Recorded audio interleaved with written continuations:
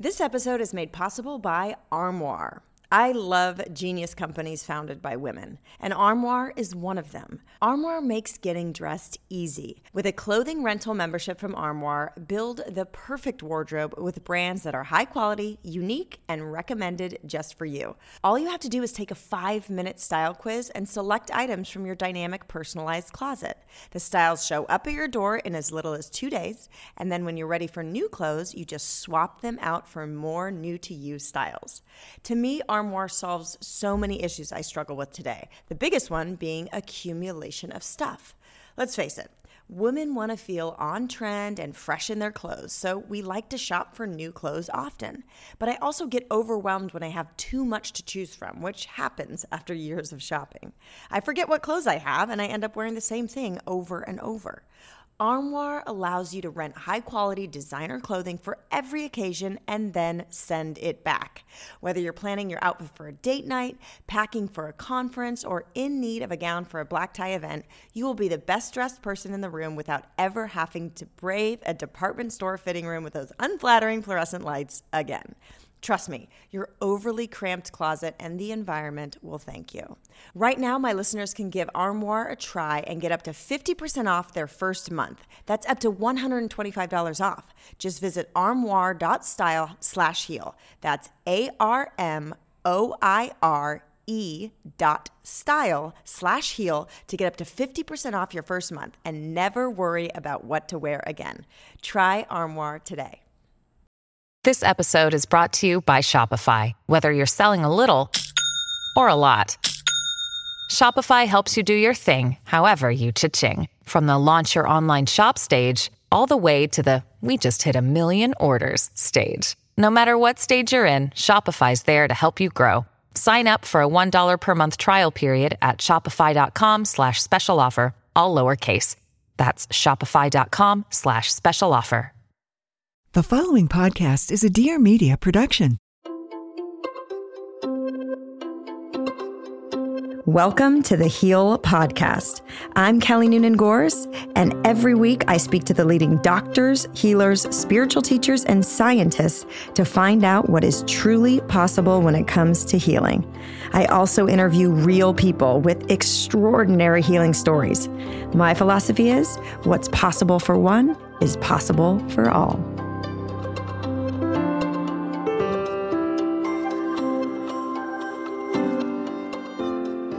Today's guest is the amazing Deepak Chopra. What an honor to be able to sit in any room, even though it was a Zoom room, and interview this brilliant, beautiful soul.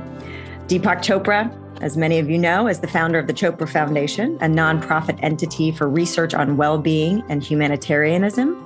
He's also the founder of Chopra, a modern-day health company at the intersection of science and spirituality. He's a world-renowned pioneer in integrative medicine and personal transformation. He has written over 90 books, and today we get into his 91st book called Total Meditation. 91 books, what? What a mission to output 91 books into this world. It takes so much creative energy and brain power just to put one book out in the world, let alone 91. So just that alone is extraordinary. So Total Meditation helps to achieve new dimensions of stress-free living and a joyful life. Time magazine has described Dr. Chopra as one of the top 100 heroes and icons of the century. Needless to say, I was so honored to be able to sit down and have a conversation with Deepak about all things consciousness. We talk about the magical lies. We talk about how activism doesn't work and why. And let's talk to Deepak. So Deepak, thank you so much for joining us today. Thank you. It's great to be with you. I would love to hear what you would describe as consciousness. Many ways to describe consciousness. Here are some. Number one, consciousness makes every experience possible. There's no experience, mental or perceptual or physical, without consciousness. That's number one definition. Number two definition is consciousness is the knowing element in every experience. Right now, you and I know we're having this experience. So where is that knowing? In consciousness. Number 3, which is a good definition, I think, consciousness is that in which all experience occurs. This experience is occurring in consciousness. But also the experience of the body is occurring in consciousness right now. So all experience, doesn't matter what it could be, a sensation, a feeling, a thought, imagination, creativity, sound, form, color, taste, smell, texture. All these experiences are occurring in consciousness. So consciousness, that in which all these experiences occur. It's also that in which all these experiences are known. And here's the tough part. It's also that out of which experience is made. So that's the part that people get a little confused about. Is this made out of consciousness? And the answer is yes. Is this made out of consciousness? Answer is yes. Is this hand made out of consciousness? Yes. Is this book made out of consciousness? Yes. What do we mean by that? Well, when you look at that, let's say you're a baby and you have no idea that this is called a pen from Harvard T.H. Chan School of Public Health. So you're a baby. You need to be a college graduate to understand this as a pen. But if you're a baby, all this is visually is a color. It's a form, it's a shape. And if you really go deep into that idea, colors, shapes, and forms don't exist in the physical world. Nor do sensations exist in the physical world. Nor do smells exist in the physical world. Nor do tastes. None of these things exist in the physical world. But we attribute them as properties of the physical world. So actually everything is made out of consciousness. Once you get out that, step 1. Second, you realize that you are consciousness, then the only conclusion is you're creating the universe. And so is every other sentient being, but it's being filtered, in your case, in my case, through what we call the mind. So consciousness is the common ground of all experience. An amoeba, a bacterium, COVID-19, a plant, these are all living entities. These are all living entities. Bacteria, fungi, plants, animals. But the names we give them are human names, number 1. Okay, a giraffe doesn't know that it's called a giraffe. Okay, a tiger doesn't know it's called. Those are human constructs for an experience. Where is that experience occurring? In consciousness. Where is the experience of the body occurring? In consciousness. Where is the experience of the Milky Way galaxy occurring? In consciousness. Now, where is that consciousness which is modifying itself as these experiences, which are basically nothing other than sensations, sense perceptions, images, feelings, thoughts? So if you want an acronym for this, here it is, SIFT, sensation, image, feeling, thought. None of these are attributes of a physical world. And yet we have these experiences and then we project a physical world, a physical body and a mind. Awareness or consciousness is the common ground of experience in a plant. A plant seeks light, avoids darkness. Any living being seeks survival, avoids a predator. And these living entities don't have brains. So brain, what is the brain? It's also an experience in consciousness. How do you know that you have a brain? Well, because you see it. And when you see it, it's a color, it's a shape. That's all it is. When you touch it, it's jello. Okay. When you smell it, it stinks, especially if it's in formalin. So what is a brain? It's a sensation, like anything else. The rest is a story. Now, human beings love to make stories. We are the only species who makes up things. Okay, and we make up magical lies. We call them truth. So everything that we call truth is actually a magical lie. This made up based on an interpretation of a human perceptual experience. So my senses tell me the earth is flat. Nobody believes that anymore. My senses tell me this ground that I'm sitting on is stationary. I know it's spinning at dizzying speeds and hurtling through space at thousands of miles an hour. My senses tell me that this body is solid. I know it's proportionately as void as intergalactic space. But even those are human constructs. They're all magical lies. So now what we do is we take a magical lie, something our perception tells us, which is a learned phenomenon in human beings. We take a magical lie, we then create a story.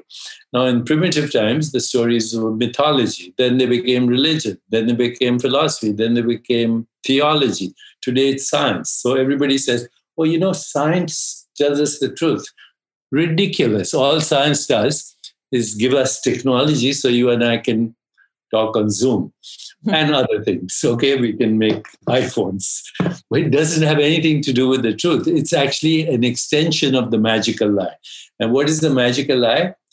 That we are physical beings in a material world, when in fact we are fictional characters in a collective dreamscape. And once we understand that everything is a lie, except the liar, then we're all set. The liar is consciousness. Oh my gosh. Okay. So many places we can go with this. So consciousness is being kind of translated through each of our individual lenses, right? Of our minds. So what is you talk about in your book how you begin by asking the most basic question: what makes a person truly happy? And I'm seeking freedom, but what am I seeking freedom from? Is it freedom from suffering, or is it freedom in spite of suffering? Like, what is the point of all this if we are just, what's the point of life if we are meant to get out of our ego and separate limited selves and expand back into consciousness? So who or what is asking that question right now? Who's asking that question? The I, me, It's your mind that's asking that question. Okay. And the mind is already a liar. We know that the mind is conditioned through centuries of conditioning. Ever since humans started telling stories, so around 30, 40,000 years ago, there were 8 different kinds of human beings. So you had Neanderthals, you had little pygmy-sized humans, you had giant-sized humans. They all had names: Floroenses, Neanderthals, etc., etc. We are Homo sapiens. It's a name we gave ourselves. It means we are the wise ones. So we gave ourselves this name out of humility. Then we gave other species names, including animals and other humans.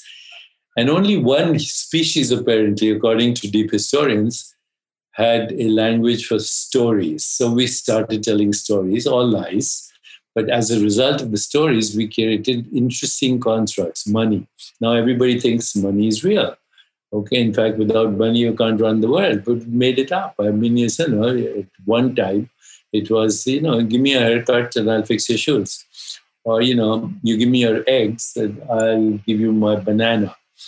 Okay, but it was too inconvenient. So we said, I owe you. That became the green dollar and many other dollars. That became Wall Street. Similarly, we created Greenwich Mean Time. Why not Botswana Mean Time or Ghana Mean Time?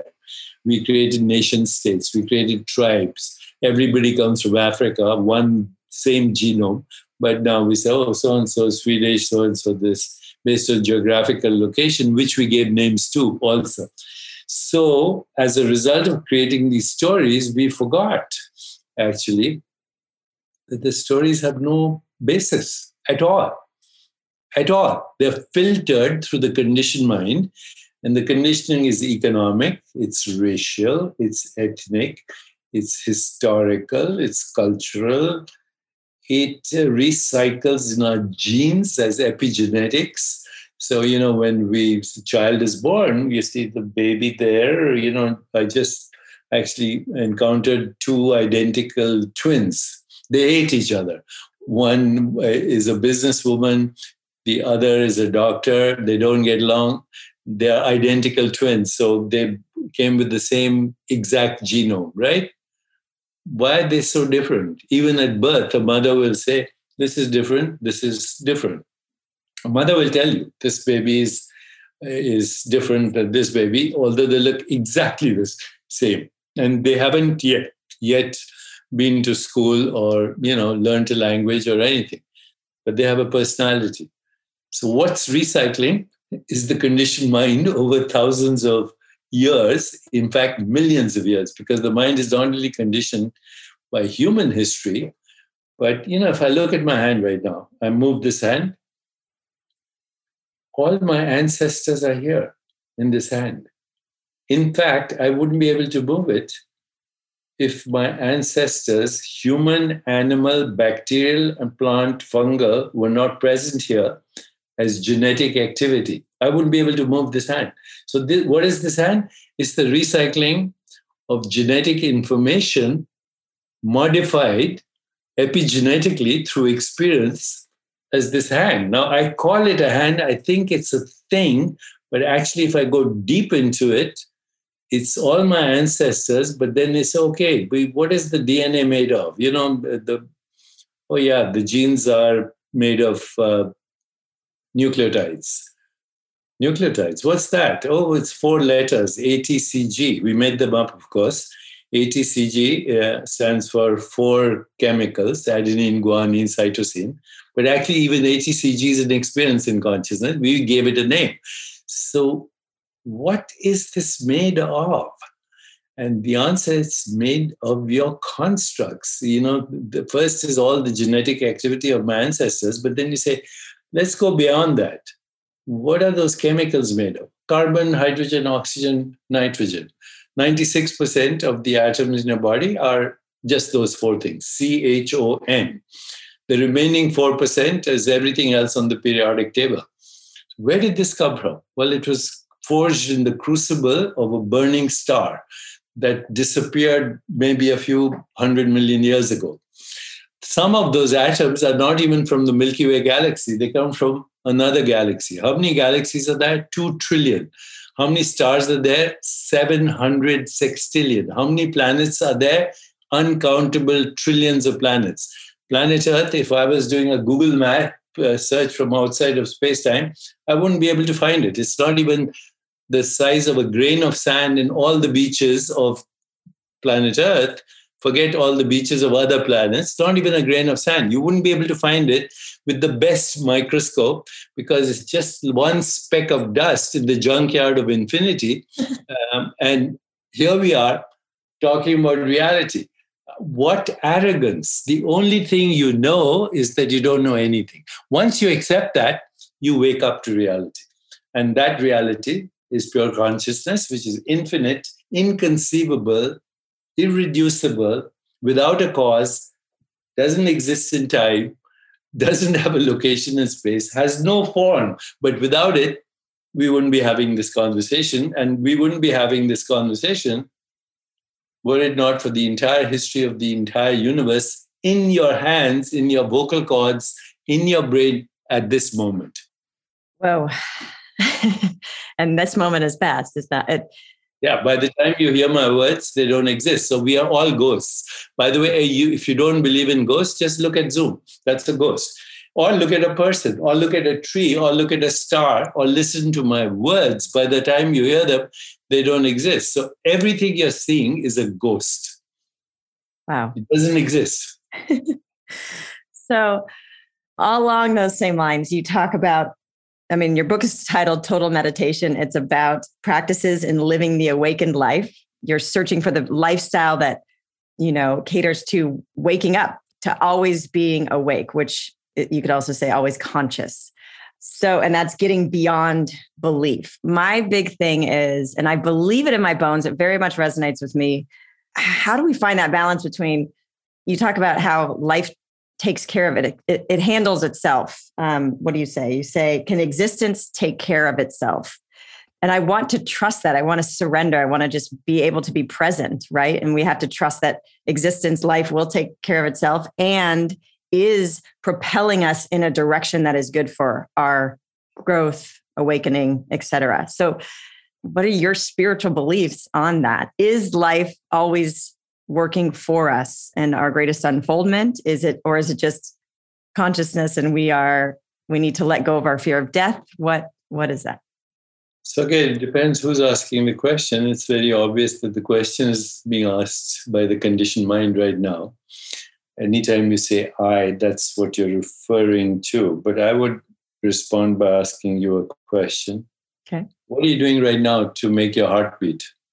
0. What are you doing to regulate your blood pressure? Nothing.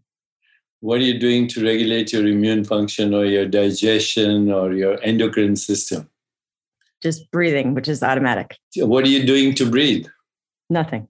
Just being. What did you do to get from a fertilized egg to where you are right now? Absolutely nothing. So is existence taking care of itself? Yes. So if it has all these billions of years, why would I interfere?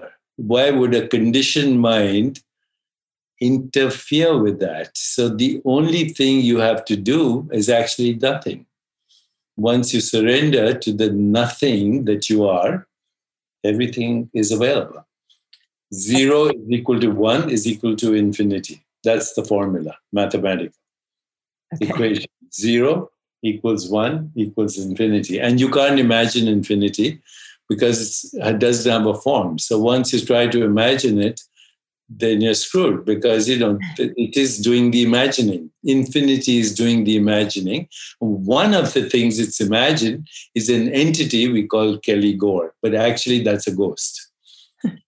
So what does it mean to wake up? Wake up means you really see through the dreamscape. You're not bamboozled by the dream anymore. You can upgrade the dream, of course. Last night I had a dream. Actually, when I woke up, it was very vague. By now, it's gone.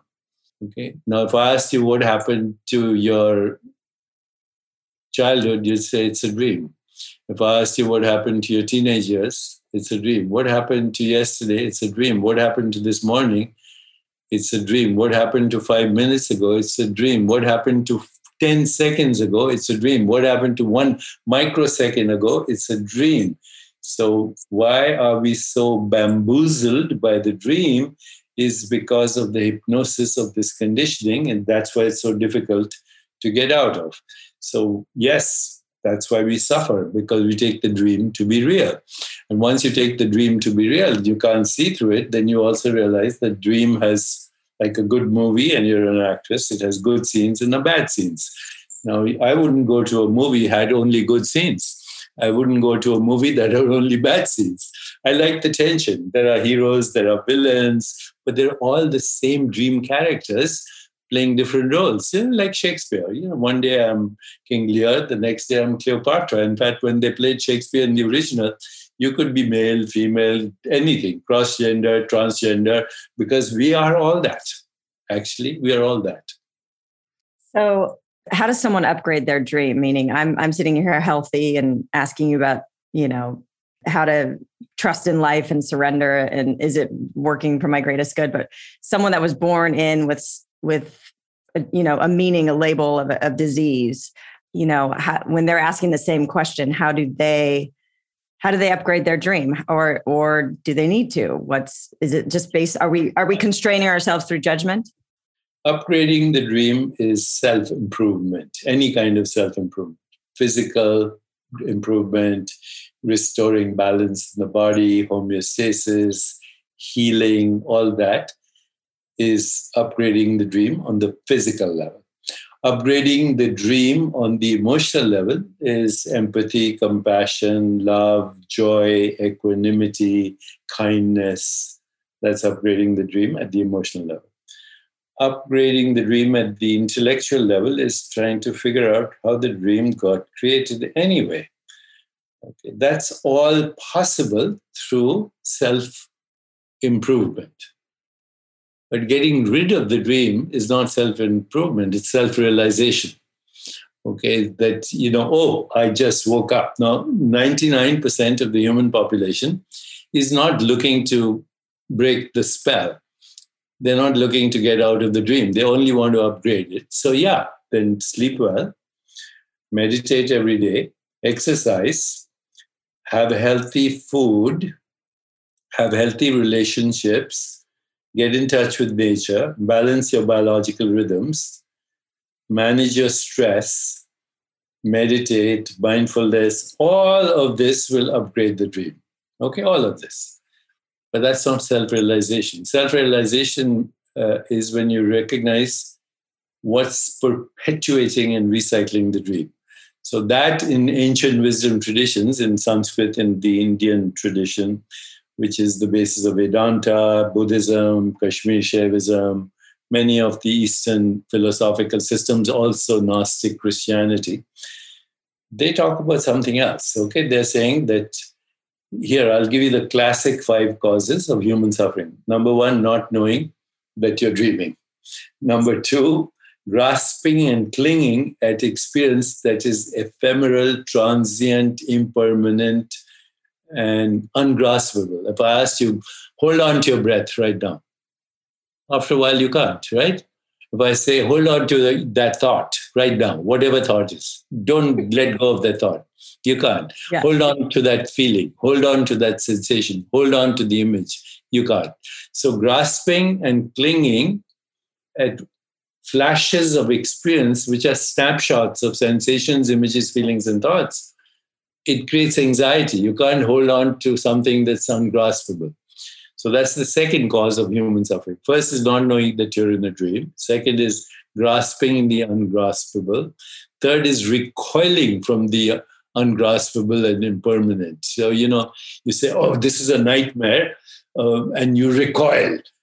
But actually, you don't have to. Any nightmare is as impermanent as any other dream. So, we are recoiling from nightmares in the dream.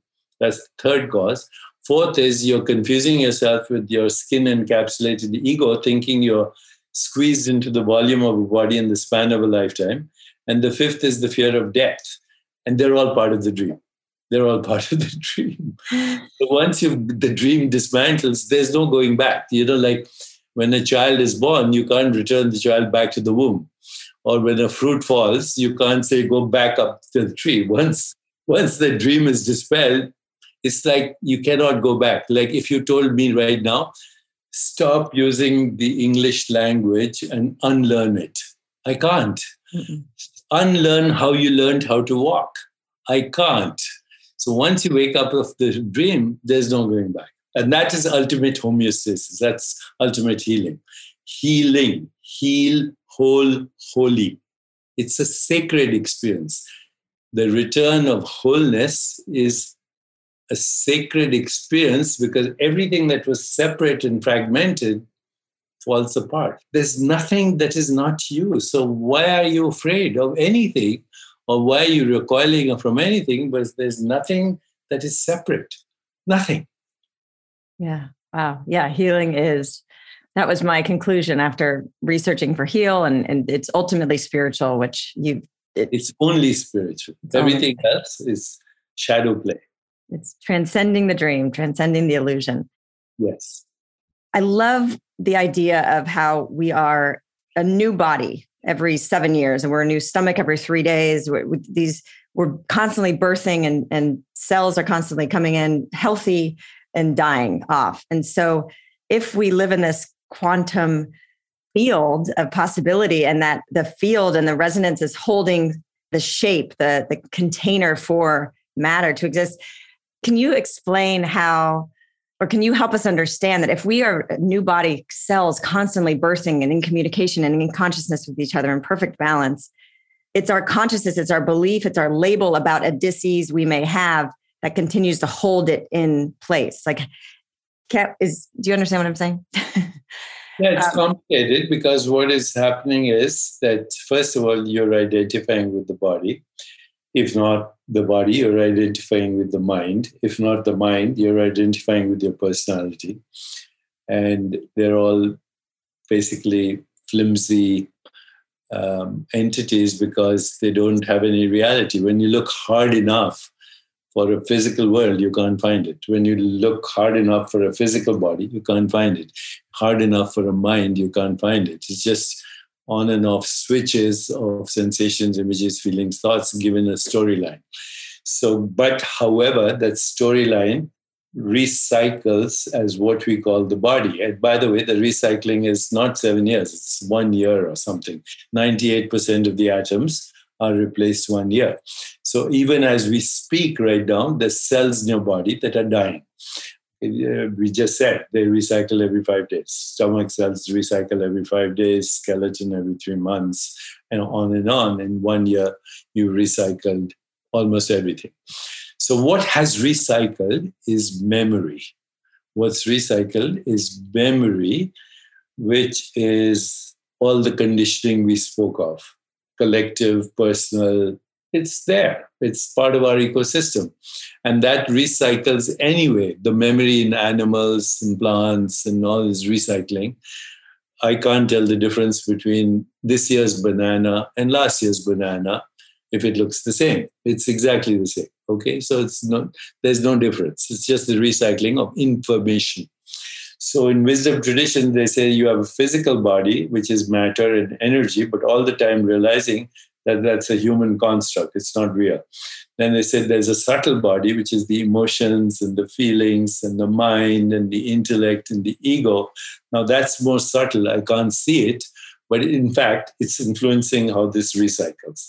It's a software program, so to speak. Then there, behind the software program is the code. Right now, we are using a computer, has a software program, but there's somebody who coded that. So what's the code? The code is in consciousness. And that code is recycling as what we call a life experience. So the life experience goes through that code. And, codes, there are mistakes. We call them mutations, errors, spelling mistakes. You think of mutations, even COVID-19 or whatever, these are grammatical mistakes. An alphabet is upside down or it's missing, it's in the wrong sequence. Typos, basically. And these typos cause disease. We call them genetic typos. Okay, so we call them mutations. Now, it turns out that only 5% or less than 5% of disease-related typos, mistakes, variations, mutations, doesn't matter what the word is, less than 5% predict disease. So somebody has a BRCA gene like Angelina Jolie had, she's going to get breast cancer, so she did preventive mastectomy, correctly so. For that, in a few years, there is something called CRISPR, where you can cut and paste a gene in the same way you cut and paste an email. So right now, it's only approved for sickle cell anemia and may be approved for 1 or 2 diseases. But I can see a future where in 5 years, you'll be able to read the barcode of a gene, delete the gene that's defective, insert the gene that's healthy. Voila, now she doesn't have breast cancer anymore. But the reason I'm saying that is that applies to less than 5% of disease, probably 3%. The rest is influenced by how well do you sleep, how do you manage your stress, how do you move your body, do you have mind-body coordination, are you breathing through your nose and deeply, you have healthy relationships, emotions, fear, anxiety, joy, equanimity, connected to nature, and flow. If you have that, then 95% of disease, you don't need to bother. Okay. And even the diseases that people have, autoimmune illnesses, these are human constructs all. But, if you look at all these diseases, cancer, heart disease, whatever, you'll find that whoever has these diseases, they also have low-grade anxiety. Sometimes they don't know that. They just feel anxious. You say, why? They don't know. They have depression, low-grade. Are you depressed? Yeah, I feel sad. Do you know why? I don't know. They also have low-grade inflammation. They don't know it. They feel tired. That predicts the disease by 10, 20 years before. Okay, so if you can treat anxiety, depression, and low-grade inflammation, you can prevent those diseases. And right now, there's evidence that epigenetically, you can reverse many of them. And one of the key things may be diet itself, because, you have 20 million genes that are bacterial in your body and only 25,000 that are human. So take care of the bacterial genes by taking a diet that has maximum diversity of plant-based foods, that doesn't come from a factory, not refined, processed, manufactured, containing petroleum products, antibiotics, steroids. If you just do one thing, like change your diet to a healthy diet, you'll change 20 million genes in your body over a period of time. And now we know that even the 80% of serotonin comes from the gut. So change your mood. Everything is all interdependent. Mm-hmm. That's how you upgrade the dream. But you won't get rid of it because you will still grow old. At some point, you'll have infirmity, and then there's death. But once you understand that death is part of the cycle that makes life possible, life is not the opposite of death. Life is the continuum of birth and death. Death and birth are opposites, but they are necessary in order to keep life going. So in medical terminology, we have a term in biology, it's called apoptosis, programmed cellular death. When a cell forgets to die, it becomes a cancer cell. So cancer is the loss of the memory of death. This stomach cell says, I want to be immortal because I'm not part of the body. I don't give a shit about the body. I just want to be immortal. So it goes on its quest for immortality. It kills the host, and then it dies because the host kept it alive. So you and I are actually these recycling, being born and dying every day, every moment, entities that make life possible. Without death, there's no life. Zero life. Death makes life possible. And the cell that forgets to die is a dangerous cell for the body. Okay, so when the body thinks it's not part of the universe, that's danger. When you think that you are not part of the web of existence, that's a danger signal.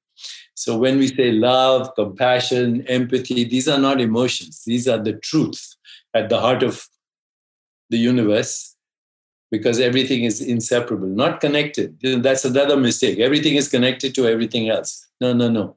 Everything is one entity appearing as different entities.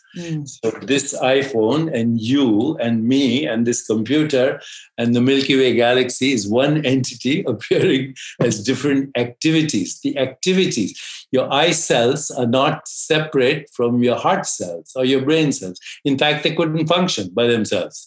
So when you were conceived, you were one stem cell. One stem cell divided 2 became 4. Divided again, became 8. 50 times, 60 trillion cells, more than all the stars in the Milky Way galaxy, just 50 replication. Now, this looks very different than my fingernails. Fingernails look very different from my hair follicles. Hair follicles look very different from my genitalia. Genitalia look very different from my brain, but actually they're the same entity doing different things. Just different activities. That's what keeps the body alive. Stomach cells, heart cells are the same cells originally, but this stomach says, let me digest food. Heart says, let me pump the blood. Liver says, let me remove the toxins. And brain says, let me do the computation for all these things. But they're actually the same entity. Oh my gosh. When you were talking about cancer, which is obviously more prevalent than anything, as well as anxiety and depression, we're seeing this huge, mental health crisis in the world. But as you were saying that a cancer cell has forgotten to die, it makes me think of so many people are grasping to this physical life that they resist. They have so much fear of death. So that consciousness is now informing the cells to resist death, which then becomes a cancer cell. It's almost expressing in the body. Consciousness is not informing. The mind, the conditioned mind is informing. Consciousness is just happy being itself. It's infinite. It doesn't give a shit. It's infinite. Nothing matters. Right. And when I say nothing matters, I mean absolutely nothing matters. And I'm using nothing and matters as a verb. So matters. Nothing, which is nothing, becomes matter. Okay? Mm-hmm. It becomes the appearance of matter. But ultimately, nothing matters. Yeah. Once you understand that, you're free. And you're enlightened. which you say is achievable and practical. And clearly you are there. There are millions of people who are there. Millions. Hopefully we can listen and get it one step closer. The rest are watching CNN or Fox. Yeah. Even, the Buddha said, this lifetime of ours is transient as autumn clouds. To watch the birth and death of beings is like looking at the movements of a dance. A lifetime is like a flash of lightning in the sky, rushing by like a torrent down a steep mountain. Before you know it, the dream is over. And then you recycle another dream. And you think that's all there is. So we should just row our boat gently down the stream. Life is but a dream. Actually, you don't have to row. Just go with the current. Just float. Why would you want to row? I don't know. I thought that's what free will. I thought we lived in a participatory universe where we have to row a little bit. No, we just chill. At some point, there's no rowing. No. Okay. As long as there's doing, feeling, thinking, there is still the mind. No solution can come through the mind. It can upgrade the quality of experience.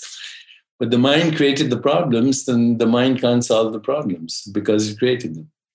And another, I think Albert Einstein might have said something to that effect. And another thing that you mentioned in your book, and is one of my favorite quotes, is there are two ways to look at life. One is though nothing is a miracle, and one is though everything is a miracle.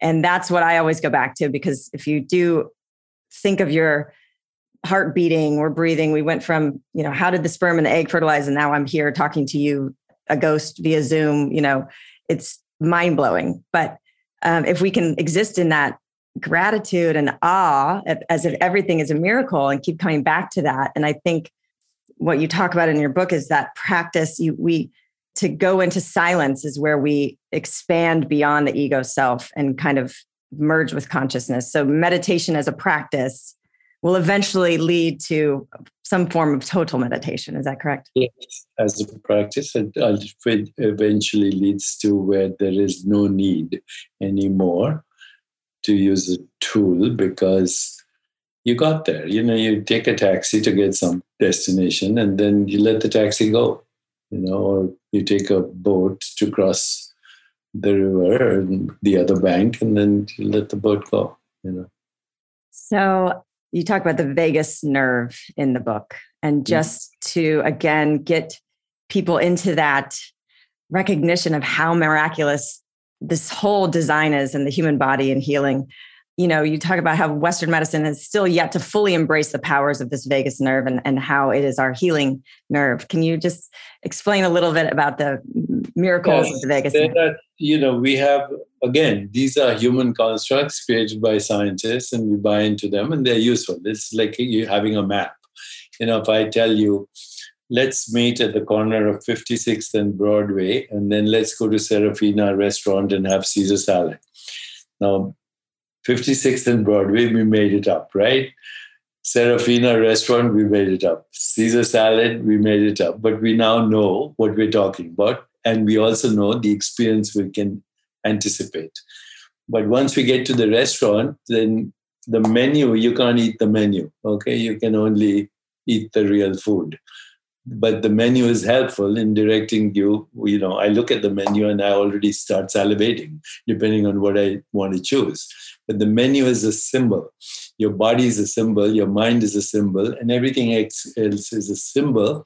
And the symbols actually activate even experiences. You see a red sign on this traffic, it activates an experience. You stop.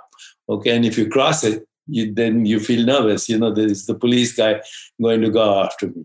So symbols take over our experience, and reality hides in the back. Okay. Once we recognize that, then we choose our symbolic experiences consciously. That's the key. And also you recognize you can't choose to have an experience tomorrow.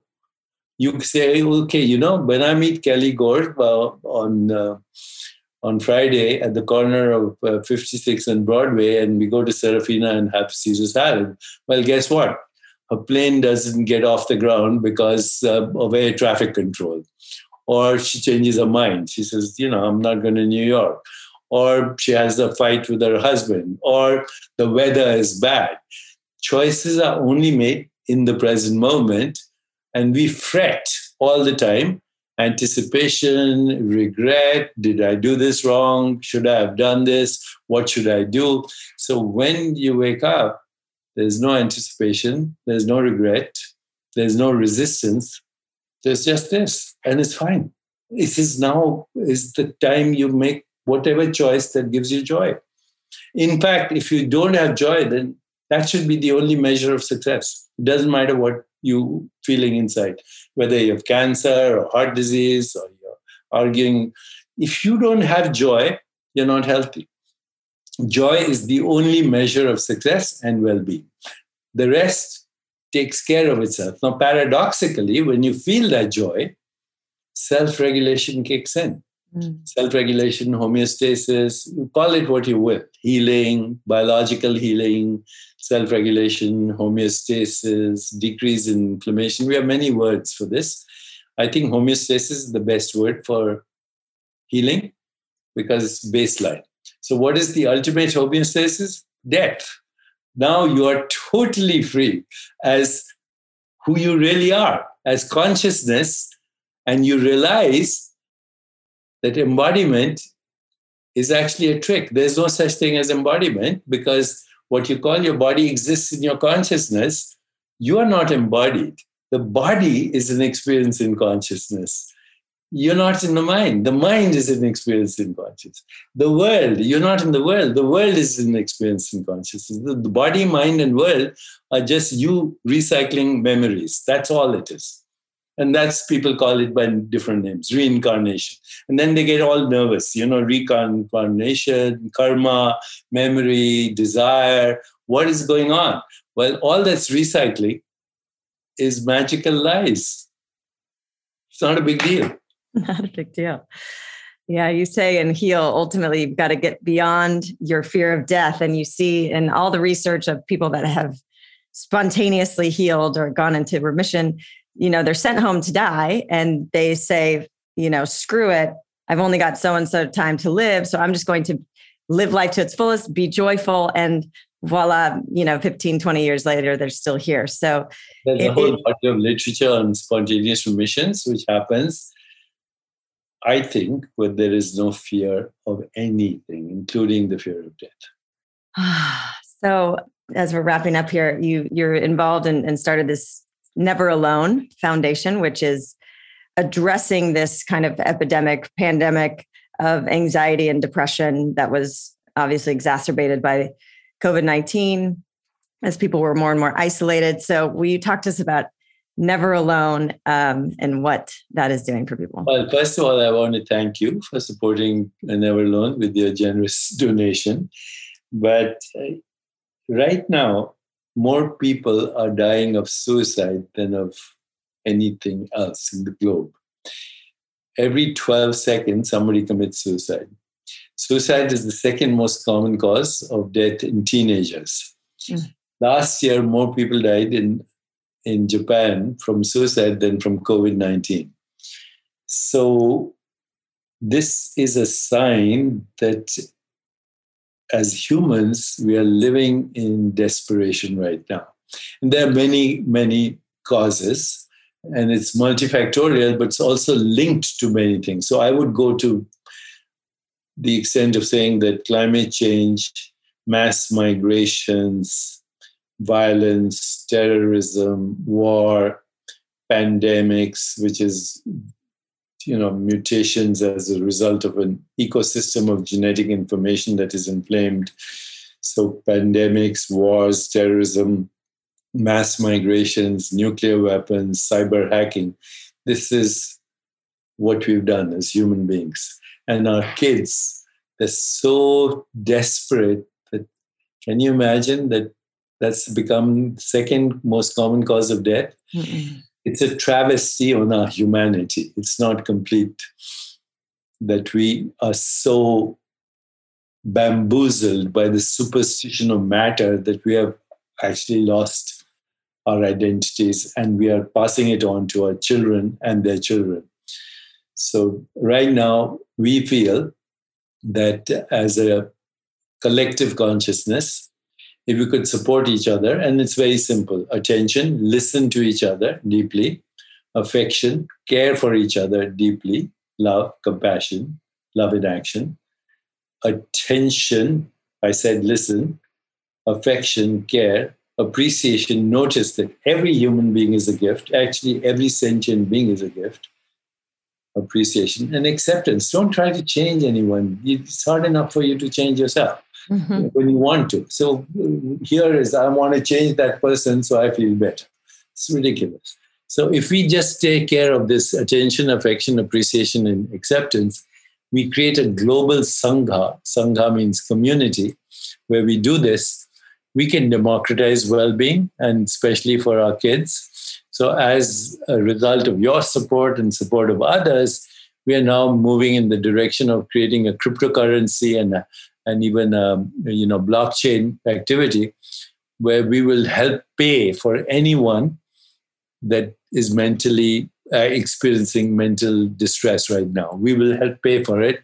We'll introduce counselors. So if you go to the Never Alone website, neveralone.love, www.neveralone.love, you'll see a little chatbot called Peewee. She's the sister of Gabriella, who is, part of Never Alone, co-founder.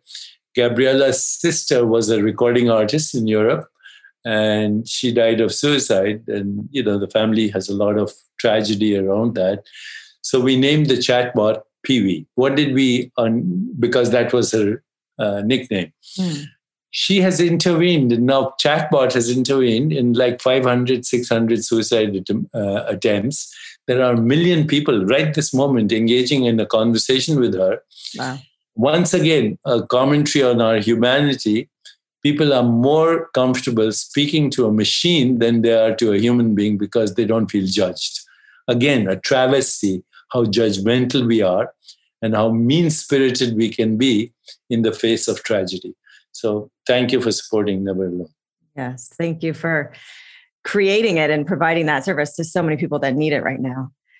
So in the book, I wrote down so many things. I have 3 pages of notes, but the roots of evil behavior exist in us all. And we're in this cancel culture, and we're seeing it express in certain individuals, and we judge them, and we don't forgive, but we have to. How does it help us to know that the roots of evil behavior exist in us all? And it's usually any psychopathology, most of it has to do with our wounded child. So who's ever committing the violence and the crimes are expressing their wounded child. So how do we, I think love in action is the answer, those 4 A's, to be the love in action so that we can, I don't know. I just, how do we forgive people that are expressing evil? It took me a long time to realize that activism doesn't work except temporarily. So I was there with Gloria Steinem when she burnt the bras in Cambridge, Massachusetts, and started the feminist movement. I was there for the anti-war movement in Vietnam. I was there for the Greenpeace movement. What happened? Nothing. We have the Me Too campaign right now. What happened? So activism that comes from moral outrage doesn't work, because moral outrage is also rage. The word itself says so. Moral outrage. So when you have moral outrage, you're participating in the rage. Just stay away from it and bring in the light. Don't find darkness. Don't fight darkness. You cannot fight darkness. The shadow is existing in all of us. There's no one. In fact, if you don't have a shadow, it means only one thing. You're standing in darkness. If you're standing in light, the more light there is, the longer the shadow. Okay? Wow. So if you're standing in the light, then you will see your shadow. You will see everybody else's shadow, and you'll forgive yourself and you'll forgive everybody else. And you'll only focus on the light, and no more activism. In fact, activism becomes sacred. Sacred means I bring in the light, irrespective of where I am. It doesn't matter if you are a Trump supporter or Biden supporter, a feminist, a transgender, whatever, it doesn't matter. You're a sentient being worthy of love, gratitude, and infinite compassion, not condescending compassion, but real compassion. I'm there. So because we are never alone. That's it. Well, I think we can't top that. That's where we'll end. And I think in the, lens of healing, to be love in action towards yourself and others, that's how we heal ourselves and the world. So thank you so much for just being so generous with your time. I know you're the most sought after wisdom teacher. I enjoyed it. Thank you very much. Thank you, Kelly. Take care. Take care. Bye. All right, guys. Well, Deepak just left the building, but I wanted to be really respectful for the hour that he so generously shared with us. Oh my gosh, my mind is blown. And I just want to reiterate, because there's a few things that we didn't touch on in the interview. I have, again, tons of notes. There's so much. I mean, we could talk forever. But as philosophical and profound and deep that conversation was, there really are so many practical daily lessons and applications for, to tap into this consciousness that he speaks of, towards self-realization, towards upgrading the dream. And so I highly recommend everybody checking out Total Meditation. For instance, I asked him about the vagus nerve, and then we went on, a whole nother tangent of profundity. But in the book, he talks about how powerful the vagus nerve is in activating our own healing potential. It's like the healing nerve. It's the healing kind of power source of our body. And there's ways that we can activate that healing mechanism by doing specific breathing, vagal breathing, he calls it. And he teaches you that in the book. So check it out. Pretty profound, actually, just what we can do with our own instrument. This body is a miracle. And now I'm viewing everything as a miracle because there's only two ways to do it. So one other thing I wanted to touch on is that we didn't get to is Deepak says in his book, and I think this is so helpful to be aware of, but emotions want to discharge. This is their nature. They will leave you if you will create a path for them to follow. So I think a lot of us, we are holding trauma within us. We are holding the past within our psyche and our tissues. And the reason that the stickiness comes from the emotional charge. And, usually as we learn and heal, we're holding on to these past traumatic memories, pain, because we didn't have the tools or capacity to deal with the intense emotions in the moment. We didn't have the wherewithal to let the emotions pass through us and release because we were fully present with them. So we stuffed them away, we hid them, we held our breath, we held them inside of our energy field, our tissues, and our psyche.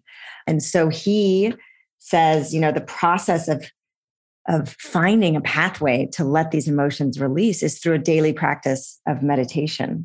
The subconscious programming, we learned in Heal that 75% of the beliefs and programs that we adopt from other people who have beliefs based on their wounded child and their parents' wounded child and so on and so forth.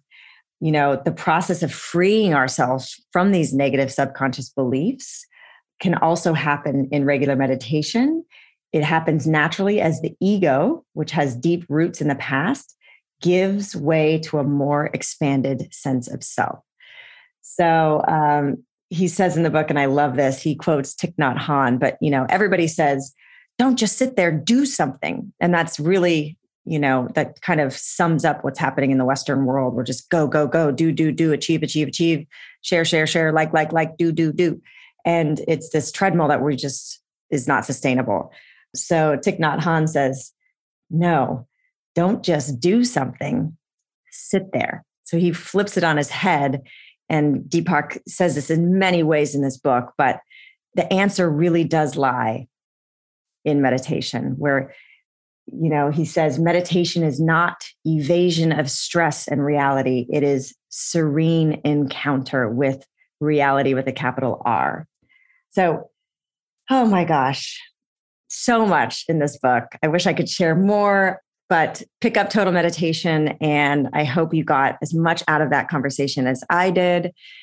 And yeah, again, we are just this tiny little speck of sand in the universe. So let that shit go. Tap into the joy. Have a little more fun today.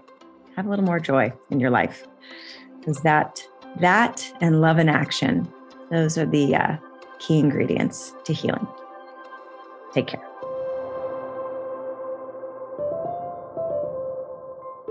Thank you for listening to the Heal podcast. Be sure to tune in every Thursday to hear more empowering wisdom and inspiring healing stories. Oh, and make sure you subscribe so you don't miss that one episode that holds the answer you've been searching for. Follow us on Instagram for some behind-the-scenes fun and more inspiration at Heal Documentary and at Kelly Goris. Take care and be well.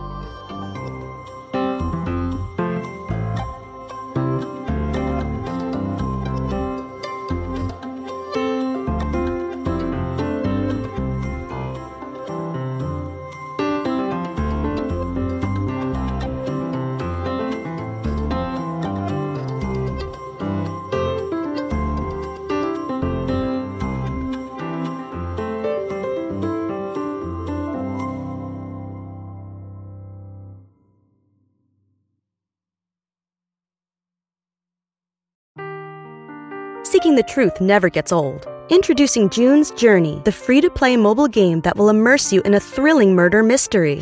Join June Parker as she uncovers hidden objects and clues to solve her sister's death in a beautifully illustrated world set in the Roaring '20s. With new chapters added every week, the excitement never ends. Download June's Journey now on your Android or iOS device or play on PC through Facebook Games.